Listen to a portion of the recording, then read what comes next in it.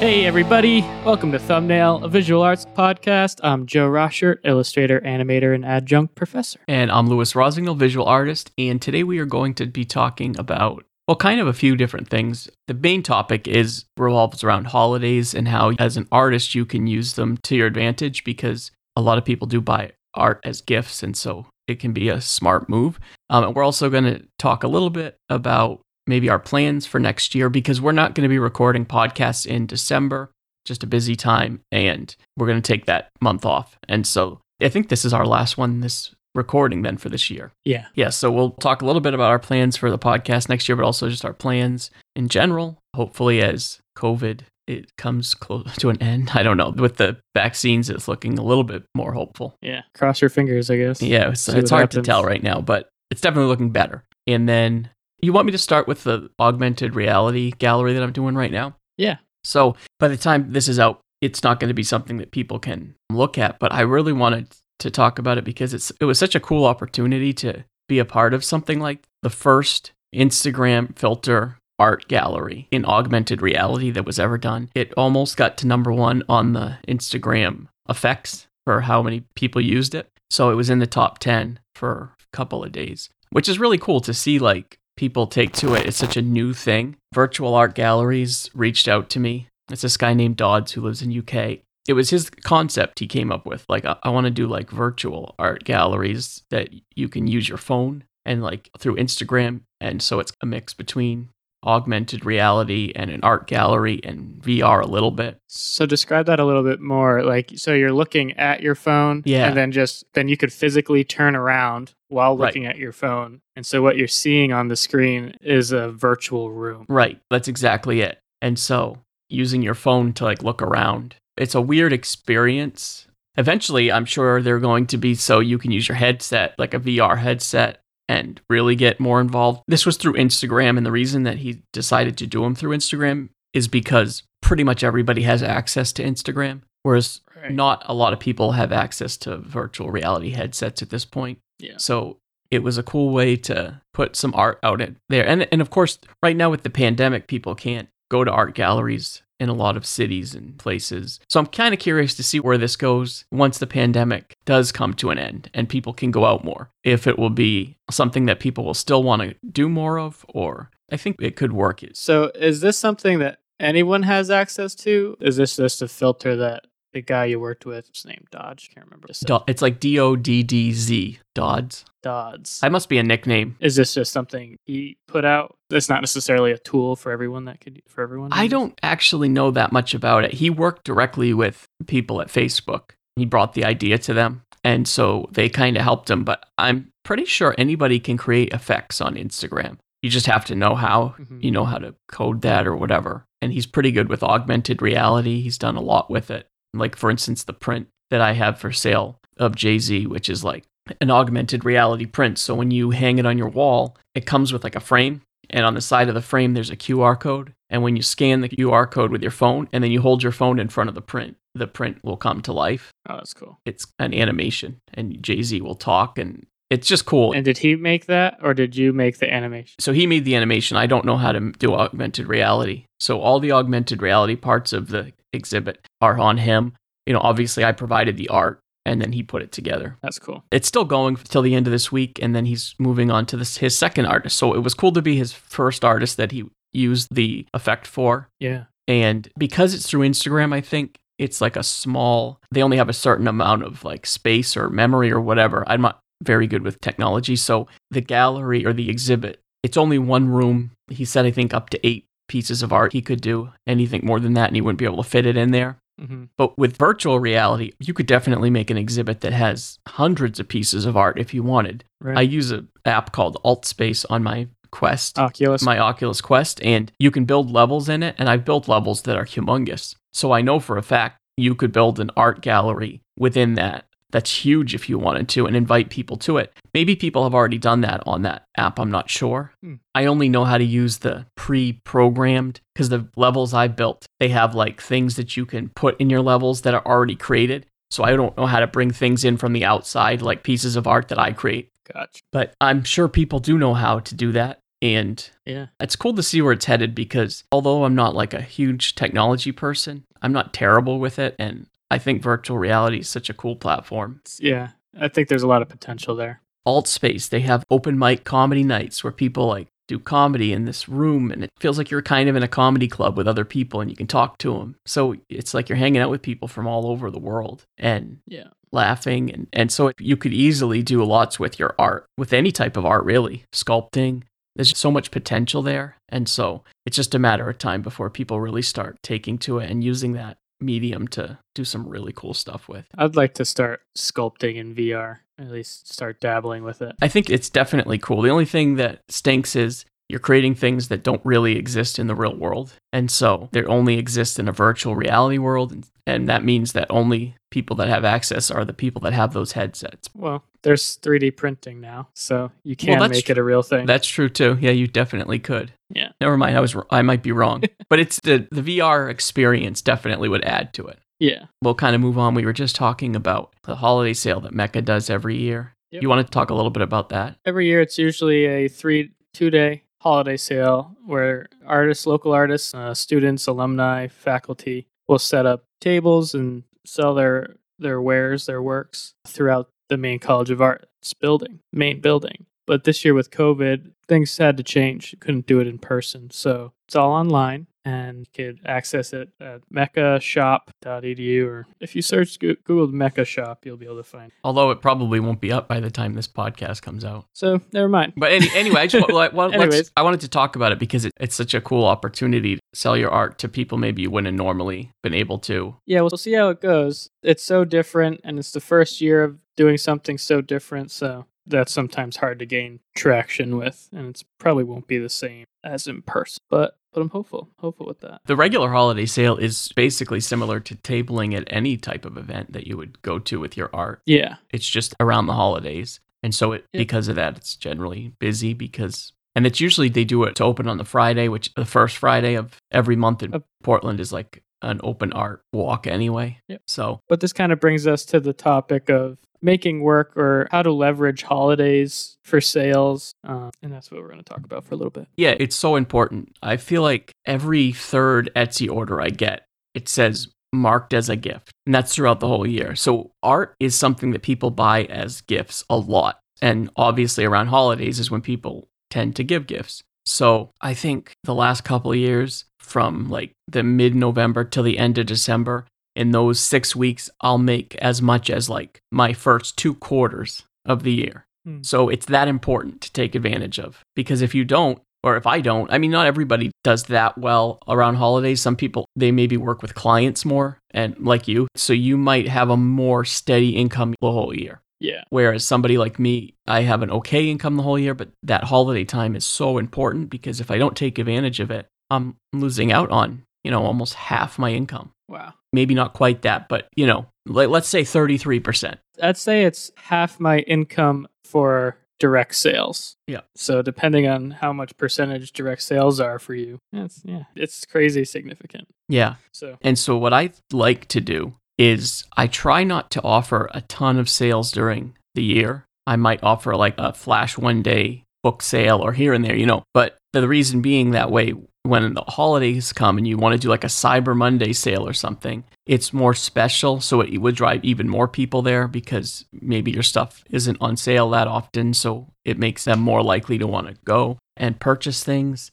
But I prepare all last week. I'm like making Instagram posts ready to go. I've got Instagram posts for this whole week just to advertise the sale every day and stories all prepared up. Do you load up on inventory to prepare? Yeah. Oh, yeah. I ship. My art prints are flat, so I use cardboard boxes. So I just went to Staples yesterday and I bought every large box they had in stock because I know last year I went through so much cardboard. And so I just wanted to be stocked up. I got 250 sheets of print paper for prints. I got tons of ink, so I'm ready to go. I always go overkill because I'll use it next year if I don't do it now. But around this time, it's important to be prepared, be stocked up, because if somebody orders something December 15th and you don't have what they're looking for in stock, and you've got to order more paper or more ink from Amazon and then wait a few days, they might not get their package then before December 24th, and then they get mad. So I like to be in stock and ready to go. So as the orders come in, I'm shipping them out within 48 hours tops. Right. And normally I don't do that. So this year I've been shipping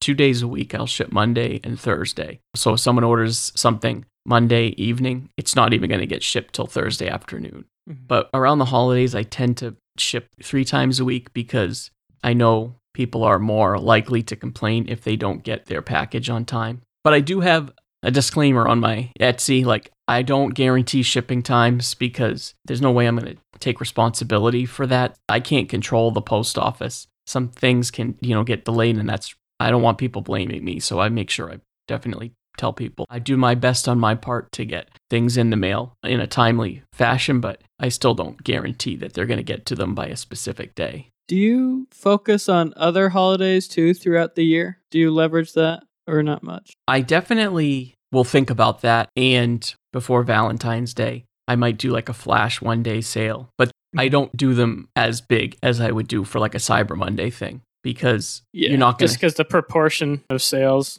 a lot more people are thinking gifts and buying around this time. So I throw a lot of attention or more attention on like Christmas, holiday season, wintertime, New Year's. I would think about those other holidays, but I would save your biggest sale for Cyber Monday area. Mm-hmm. And so maybe you'll do like a smaller sale and don't put everything in your shop on sale, just some things. That's what I tend to do with other sales, like, just books are on sale or just prints of musicians. And then the Cyber Monday sale I'm running right now is basically everything in my shop except a couple of like specialty limited edition prints that I'd never put on sale. Mm-hmm. I don't know. People feel like they're really getting a great deal. I make sure that I obviously still price them. That's the thing. When you do a sale, you still want to take into account, well, how much can I discount where it's still worth it for me? Right. Don't eat up all of your profit margin. So my regular profit margin, maybe it's like 75%. And with a sale, it goes down to 35%, which is a big hit, but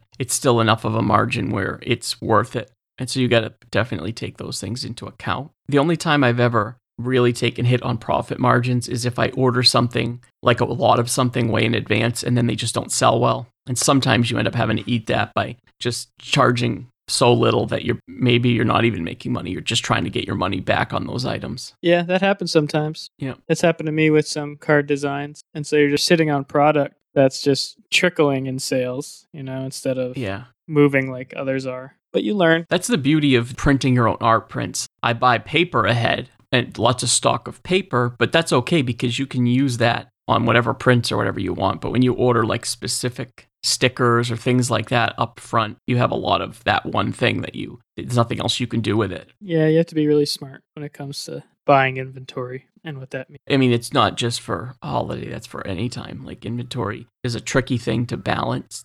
With my books, it's always been hard to figure out how many should I order, and they also take up a lot of room. So I don't want to be sitting on so many books for years and years and it's taken up half my place. Right. There's not much to talk about with holidays. I just wanted to talk a little bit about how important it is to think about it and put some thought into it and figure out, what can I do to actually drive people to my online store or in-person store, if that's what you have. Yeah. Holidays is how I started selling product instead of just commissioned art. I remember we started doing the Mecca holiday sale as students, and so we had a table for the entire class. That was the first time I realized there's potential in this. I did really well when I was with all the students and realized, oh man, if I had my own table, I wouldn't be competing directly against all these other students, and I'd probably make a lot more money. So the next year, I purchased my own table, beefed up some of my product. A lot of it is product that I invested in the year before. And some of those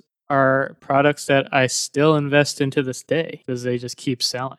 And so then I realized that following year that I almost got 10 times the sales by getting my own table. That's funny because when I did the table with the other people from the illustration department, I feel like there were so many people selling things, it became like this mess of a table that didn't even make sense. And people didn't really stick around it very long. Yeah. And especially when there's tables like right next to us where someone's selling all sorts of beard oils and the whole table is cohesive, it makes sense because it's just one creator. And so a table like yours is one creator. all your stuff fits together so it's not confusing to people, and they're way more likely to buy There's from not too much different products on it. Doesn't look like a busy mess. You only have a couple seconds to get someone's attention when they're walking by. So you got to do everything you can, especially in an environment where the people walking by are constantly readjusting to each table, trying to take in every table and be in a busy environment. So you have to simplify and draw people in that way. And you realize the simpler the table in a busy environment, people gravitate towards them just so they could have a mental break. They don't even realize they're doing that. Yeah. So that was a aha moment for me. And so I kept focusing it. I narrowed in on the holiday sale time period, Christmas and winter cards, love cards, keeping it really generic, blank inside. So anyone could write whatever they wanted. Winter was particularly good for me because everyone experiences winter. Right. You don't have to have a religion behind it or a set day behind it. Yeah. So it could be even just general stationery that you use. With like a cool illustration on the cover. Yeah. Yeah. And so that ended up becoming kind of a market for me as I was getting to more product and sale. And so now it's getting bigger and bigger. Now I'm offering prints, a lot more different cards, figuring out what cards sell more and just tripling down on them. I have that moose character that doesn't do anything, right? But putting him in different environments or putting different stuff on him changes its meaning and its approachability for different audiences and stuff like that. And people are loving him. So I doubled down on that character and made 18 more cards of the moose. So there's a full collection of him. And smart. And yeah, I think holidays are pretty key. Trying to use holidays as my jumping off point to breathe air into the fire of my shop and to try to make the shop more fruitful. It's tough. It takes years to start getting the sales that you want in these Etsy shops. It's definitely not an overnight thing. But once you get your positioning in play and in place, then there's limitless potential. You could grow infinitely. That's what's so nice about investing in online space. Because if you were to compare that to an in-person shop, you're paying rent versus paying, your website fees. What's going to cost you more? Etsy also is, once you start building more traction to your shop, they'll actually help you. And I noticed on Pinterest, sometimes there's Etsy promoted posts. So they promote pins on Pinterest where there's links back to Etsy. And I've actually been on Pinterest and seen them promoting my work, like pinned to my Etsy shop, and I didn't pay for it. So the more traction you build, the more likely Etsy will see like, okay, listing seems to sell pretty well. So let's put a little bit of money into using promotion pins or whatever. So I was really surprised to see that.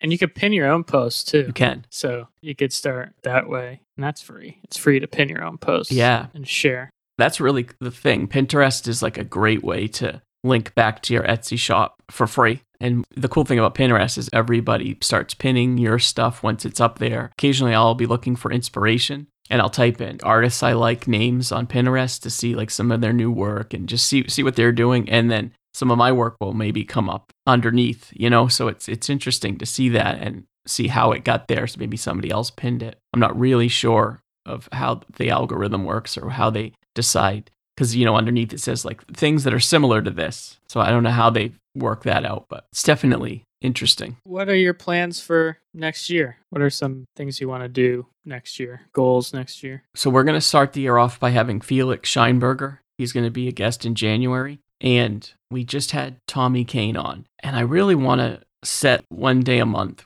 where it's interview day, the last podcast of every month or something, because then we would get to do like 11 new interviews next year. We did a decent amount this year. I think we did 6 or something. Yeah, we did a good amount. So to maybe double that number and get a third person in here. It's hard coming up with topics for a podcast all the time. And so to have a guest to talk with and have a new perspective in here, I think that the listeners would appreciate that too. Yeah, I think that'd be great. If you guys have like a thought about who we should try to get on, because I'm always surprised who would say yes. We've actually got some decent guests that are like pretty well-known artists or musicians. We've had a couple musicians on. So, you never know. But if you're out there listening and you know of somebody or you're friends with somebody that's an illustrator that does a lot of work, have them contact us because we may want to have them on and talk to them. Yeah. That would be something I really want to do with the podcast. And then I know we say this a lot, but to maybe live stream, do that once a month where we live stream a podcast and do it like a video. I think we need to get some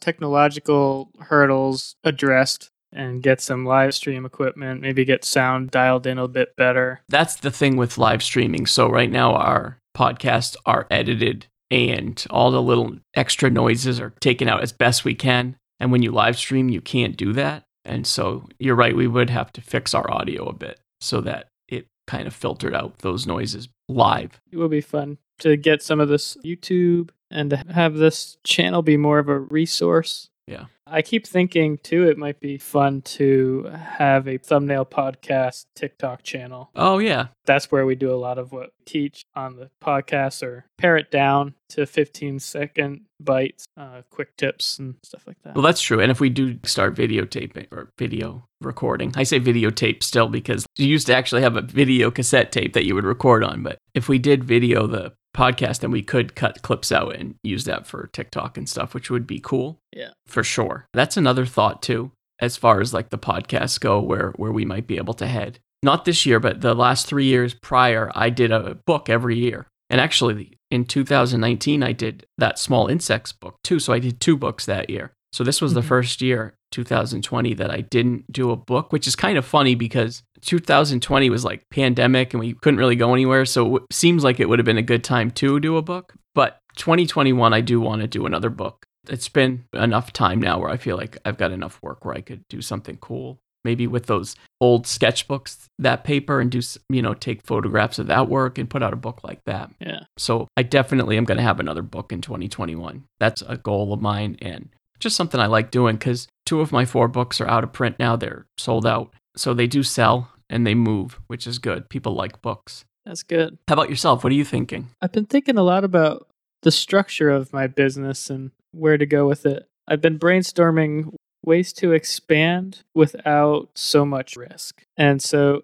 I've been noticing, especially in like ad world, traditional agencies and big agencies that companies are used to going to for their commercials and stuff are having a hard time with overhead given the pandemic and given the climate. So I'm noticing more of a trend of more and more of this creative talent going in the freelance route and trying to piece their own projects together. And so I had an idea where maybe I could put together a team, like a pod of creatives that I would lean on and be able to make pods per project based on the client, based on the need. And can you explain what you mean by make pods per project? So with larger clients, you have to think if someone needed a commercial and they wanted it animated, that's great. So maybe that's where I come in, right? So I'd be an animator. I'd help with the storyboarding and concept and stuff like that. But what if I needed more help with strategy? Oh, I see what you mean. On where to put this online and how to release it. Or if I need a copywriter to help me write the script. And it's like, that's not my strength. So I might as well get someone else on the team who does have that skill as a strength. Or a video editor, stuff like that, photographer, and just trying to bring a team together per project and not have the overhead of an agency. Oh, okay. So what's beneficial of that is now we can competitively price the project, have the same quality of the project, and then everyone on the team is actually benefiting more financially because it's just a small team. Would you like to do it out of the studios that you're at right now? I'd love to. I have plenty of space. I'd love to get, 2 to 4 people involved and just work in this larger space. So we have the benefits of being a small agency without the stress of it. And then we could pick and choose what projects we want to work on. Have that freedom. Everyone's their own boss. And what you make of it, what you put in is what you get. That's an idea that's been rattling around in my brain. Have you looked into like how many different ad agencies in Portland there are? I'm just out of curiosity. I could think of a handful off the top of my head. I could probably think of 10 or so off the top of my head, varying in sizes. My question for you then is, would you be more interested in actually shifting your focus so that it was almost all on advertising clients? I know you do a lot of that now, but I mean, you work a lot with more people that do ads. I feel like almost all your clients would be advertising at that point. Yeah, I'd like to find a good balance there. And I think the ad world is a great direction financially because money's always there and money's always there for the taking. And how do you get corporations and companies involved with art in general, and that's just one easy way where it's mutually beneficial for everybody. And so that's one direction. I'm thinking that advertising is a great area, but I think it's shifting. Our idea of advertising isn't what it used to be. And I don't think the advertising sector is ready for this mental shift. I'm seeing that people know when they're being sold to. And how many people even watch commercials anymore? Even when they're on TV, Right. I'm picking up my phone and like putting it on mute, or like I'm not paying attention to the commercial anymore. On YouTube, I'm waiting that 5 seconds and then for hitting skip. that skip button to pop up, and that's clicked as fast as I possibly can. And even when we're scrolling through Instagram, you could instantly see almost what and what's not. And because it's like every fourth post, right? Right. There's a lot more ads than there used to be, for sure. So the real trick in advertising, I think, is going to be how to provide useful content without looking like you're actually selling. And I think the real play in advertising is social media content. And it's not commercials. It's just content. And content could be around a brand or including a brand, but that's not the front and center. We have to now think a little bit different in this world. Yeah. Ads is something I've never done a lot with or done any art for, but it's like, you're right. A lot of people just want to skip them. Except for some reason around the Super Bowl, people look forward to the ads. So maybe there's something there. Because that's more content now, right? It's not about selling. It's about being funny. Getting people involved in. Right? Yeah. And so how do we do that? And then how do we do that in really quick bites? Like no one's even looking at a 30-second spot anymore. 15 seconds is now the max. Yeah. How do we do that? It's like in movies and in TV, brands pay all the time to get their product placed, right? Product placement. Right. And drink this Coke somewhere during the movie, or make sure the car that they're driving is this Buick, and they pay for that. But now in some of these social media platforms, we're so used to seeing all these brands in the backgrounds and stuff, but no one's getting paid for that. Right. Right? It's a similar format. Why isn't that being leveraged a little bit more? That's what I'm now thinking about for next year and starting now too, to see if there's a play there. I think there is. You're going to use your creative skills to figure that out. I mean, there's definitely a way to make ads more appealing, because right now they're just not. I mean, I'll listen to Joe Rogan podcasts or other podcasts, and I already know I'm going to skip the first 5 minutes of the podcast because I know it's all ads, right? Mm-hmm. And to make people want to actually, I'm trying to think of ads that I really liked and what it was about them that I used to love those Quiznos ads. You remember the little weird rat character that would like sing? No, I don't. If you ever saw them, you would never forget them because it's like this disgusting rat that would sing like about Quiznos. And like whenever you see him, you go, how did the Quiznos people even approve this? Because it's disgusting. And like it doesn't make you want to eat, but they're so funny. And they like people loved them when they saw them. They're kind of old. They're probably like 15 years old at this point. Yeah. You should look them up on YouTube. They're so weird. Yeah, well, I'll look that up for sure. I love that the people at Quiznos approved them because they're so creative and they're so different from any commercial you've ever seen. But most higher ups at most companies wouldn't approve an ad like that. They want more like something more right down the middle that appeals to the more. Because my mom would hate those Quiznos ads. Most older women would hate those Quiznos ads. It only appeals to a very distinct, specific small audience. Yeah. But to make ads like that would be cool, to make like these cult classic ads where people are like 10 years from now going, remember that weird commercial? Right. I was thinking, could you imagine if the Diet Coke and Mentos soda explosion was an ad? And so you just like had this trend going that all these people are now trying to do, and like purposely buying Mentos and Diet Coke to make these soda explosions. Yeah. Like, could you imagine if like that was your idea for the ad and you just dial in on trying to make ads approachable like that? Yeah. And people wanting to basically make ads for you for free. That's it. That's what you've got to do. But I think you're a creative enough person where that's like something I could see you moving towards next year more of. But that's a cool idea. I hope that really works out, gathering other people together that maybe have done some advertising and are interested in working with more of a collective group. Yeah, it would be cool. It's kind of difficult to get people on the same page right now. Yeah. Because people don't want to be in groups, of course, right? People are obviously a little bit hesitant with COVID to maybe start a new business right now, too, because the economy's kind of in a weird spot. Yeah. But, now's the time. Now's the time. And when you're scared, that's when you know something is right. When you put yourself in a vulnerable situation,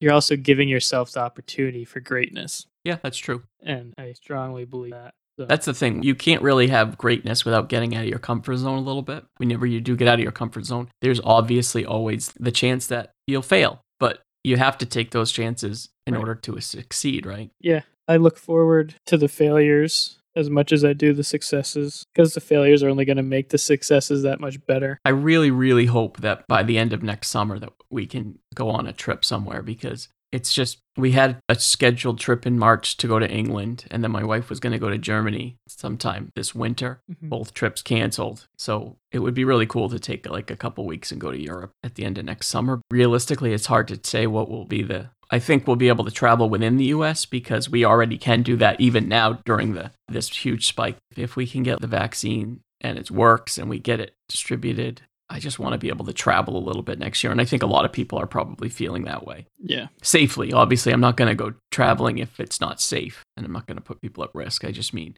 I hope that it's at a point where we can safely travel again, because I have family that I haven't seen in a long time that live in England, and April's brother and her niece and nephew live in Germany. So it's been hard, not seeing them. Yeah, that's tough. It's always tough. What else are some other goals? I guess I've been thinking more about, I keep wanting to do children's books, maybe find an agent or something like that to help me with that. Yeah. I wanted to ask you, sorry, I didn't mean to interrupt, but the cool beer can I just saw that you posted that you did. Yeah. How can I get that? Do I go right across to Falmouth? Are they open selling them, or do I have to go to the store? Yeah, they're open at Falmouth, so you could go direct, but they're also being distributed around. So, oh, nice. Yeah, I'm going to be going over between 4 and 8 o'clock today, picking up some of the cans. So I did my first beer label for a beer can, and some podcasts ago we talked about asking for help. This is one of those times I asked for help to my community, and people reached out, and I got this goal fulfilled just because I asked. And this label is finally being produced, and you can finally buy this beer, and it's really cool seeing it's a cool beer. Your art. Yeah, it's really cool seeing your art in the wild. That always jazzes me. I think people would pick that beer up out of the case just because of the label too, because you don't see too many beer labels that have like cartoons on them. I think it's just a cool concept, and I'm glad that they took a chance, because it's something so different, and it's ended up really coming out great. So I definitely want to go pick some up. I loved it. Check it out, Foulmouth Brewery, and I think and the beer's called Wake Up the Neighbors. It's an IPA, right? It's a double IPA. Yeah. Double IPA. So I don't even really love IPAs, but I'm still going to pick some up just because of the packaging. Nice. It's not like I did that Gary's Summer Ale a couple of years ago. Yeah. I don't even really like Gary's beer, if I'm being honest, but I still bought some, obviously, to see my art on it. It was cool. Right. Now that I'm not working I'll buy for them, I can say that. Right. And now you'll never work for them again. Well, it's a different owner and everything. Now, do they even do that contest anymore? I don't know. I don't think they do. It'd be a bummer if they stopped. I kind of feel like they did, though. So this Gary's contest, every year they used to let Mecca students submit designs for their beer label and their boxes. For the summer ale, yeah. For the summer ale. So it'd be a different student artist every year, and they'd give a good chunk of cash or scholarship. Yeah, no, it was $5,000 on a check, so you could nice. do whatever you wanted with it, which was cool. Yeah, so that was my first real paying. I had made a few $100 here and there and some illustrations for magazines, smaller magazines, but to get a check for $5,000 for my art, that was big. Especially as a student. Right. That doesn't come very often right away. Nope. So that was really exciting to get that phone call that I had won. I was not expecting it. Mm-hmm. And because I was an illustration major at the time, and the graphic design student basically had won the last, I think, 10 years or something in a row. So it was the first time an illustration major had won in a while, which was nice. Yeah, I tried multiple times, never won. But I did try. There's usually great competition. I didn't think I'd win because I thought there was a couple others that were, in my opinion, better than mine, but they liked what they saw in mine. Although they pick your label and then they still want edits and they want you to rework it a bit. So my mock-up, from the mock-up that they saw to the final product, there was quite a few different changes that they wanted. I had this cool red splatter over the lobsters, and they were like, it looks like blood. Can you do a different color? So I had to change it, and ended up being a cool design, but I feel like the original one that I put together was a little bit more cool. Yeah. But, it was still a great opportunity for sure. I'm doing a wine label in January. I'm starting to work on a wine label for somebody, which is kind of interesting. Cool. So I think your work fits that really well. Yeah, I don't know what I'm going to do yet for the label, but we'll figure that out. Yeah. I draw a lot of people, but I don't think I'm going to do people on this. I don't know what I'm going to do. But I told them I'll start it in January because December's just too busy. But yeah, that's kind of, I think, what we plan for next year. So this is kind of like our wrap up for this year. But we hope that you enjoyed the podcast and you're going to come back. Even though we're saying like, oh, this is our last one for the year, I don't think there's going to be much of a gap because we are kind of have some in the vault. So maybe there'll be a week gap or something, but I don't think there'll be that long of a gap. Yeah. So cool. See you back in 2021. Thanks, everybody. We appreciate it. Take care.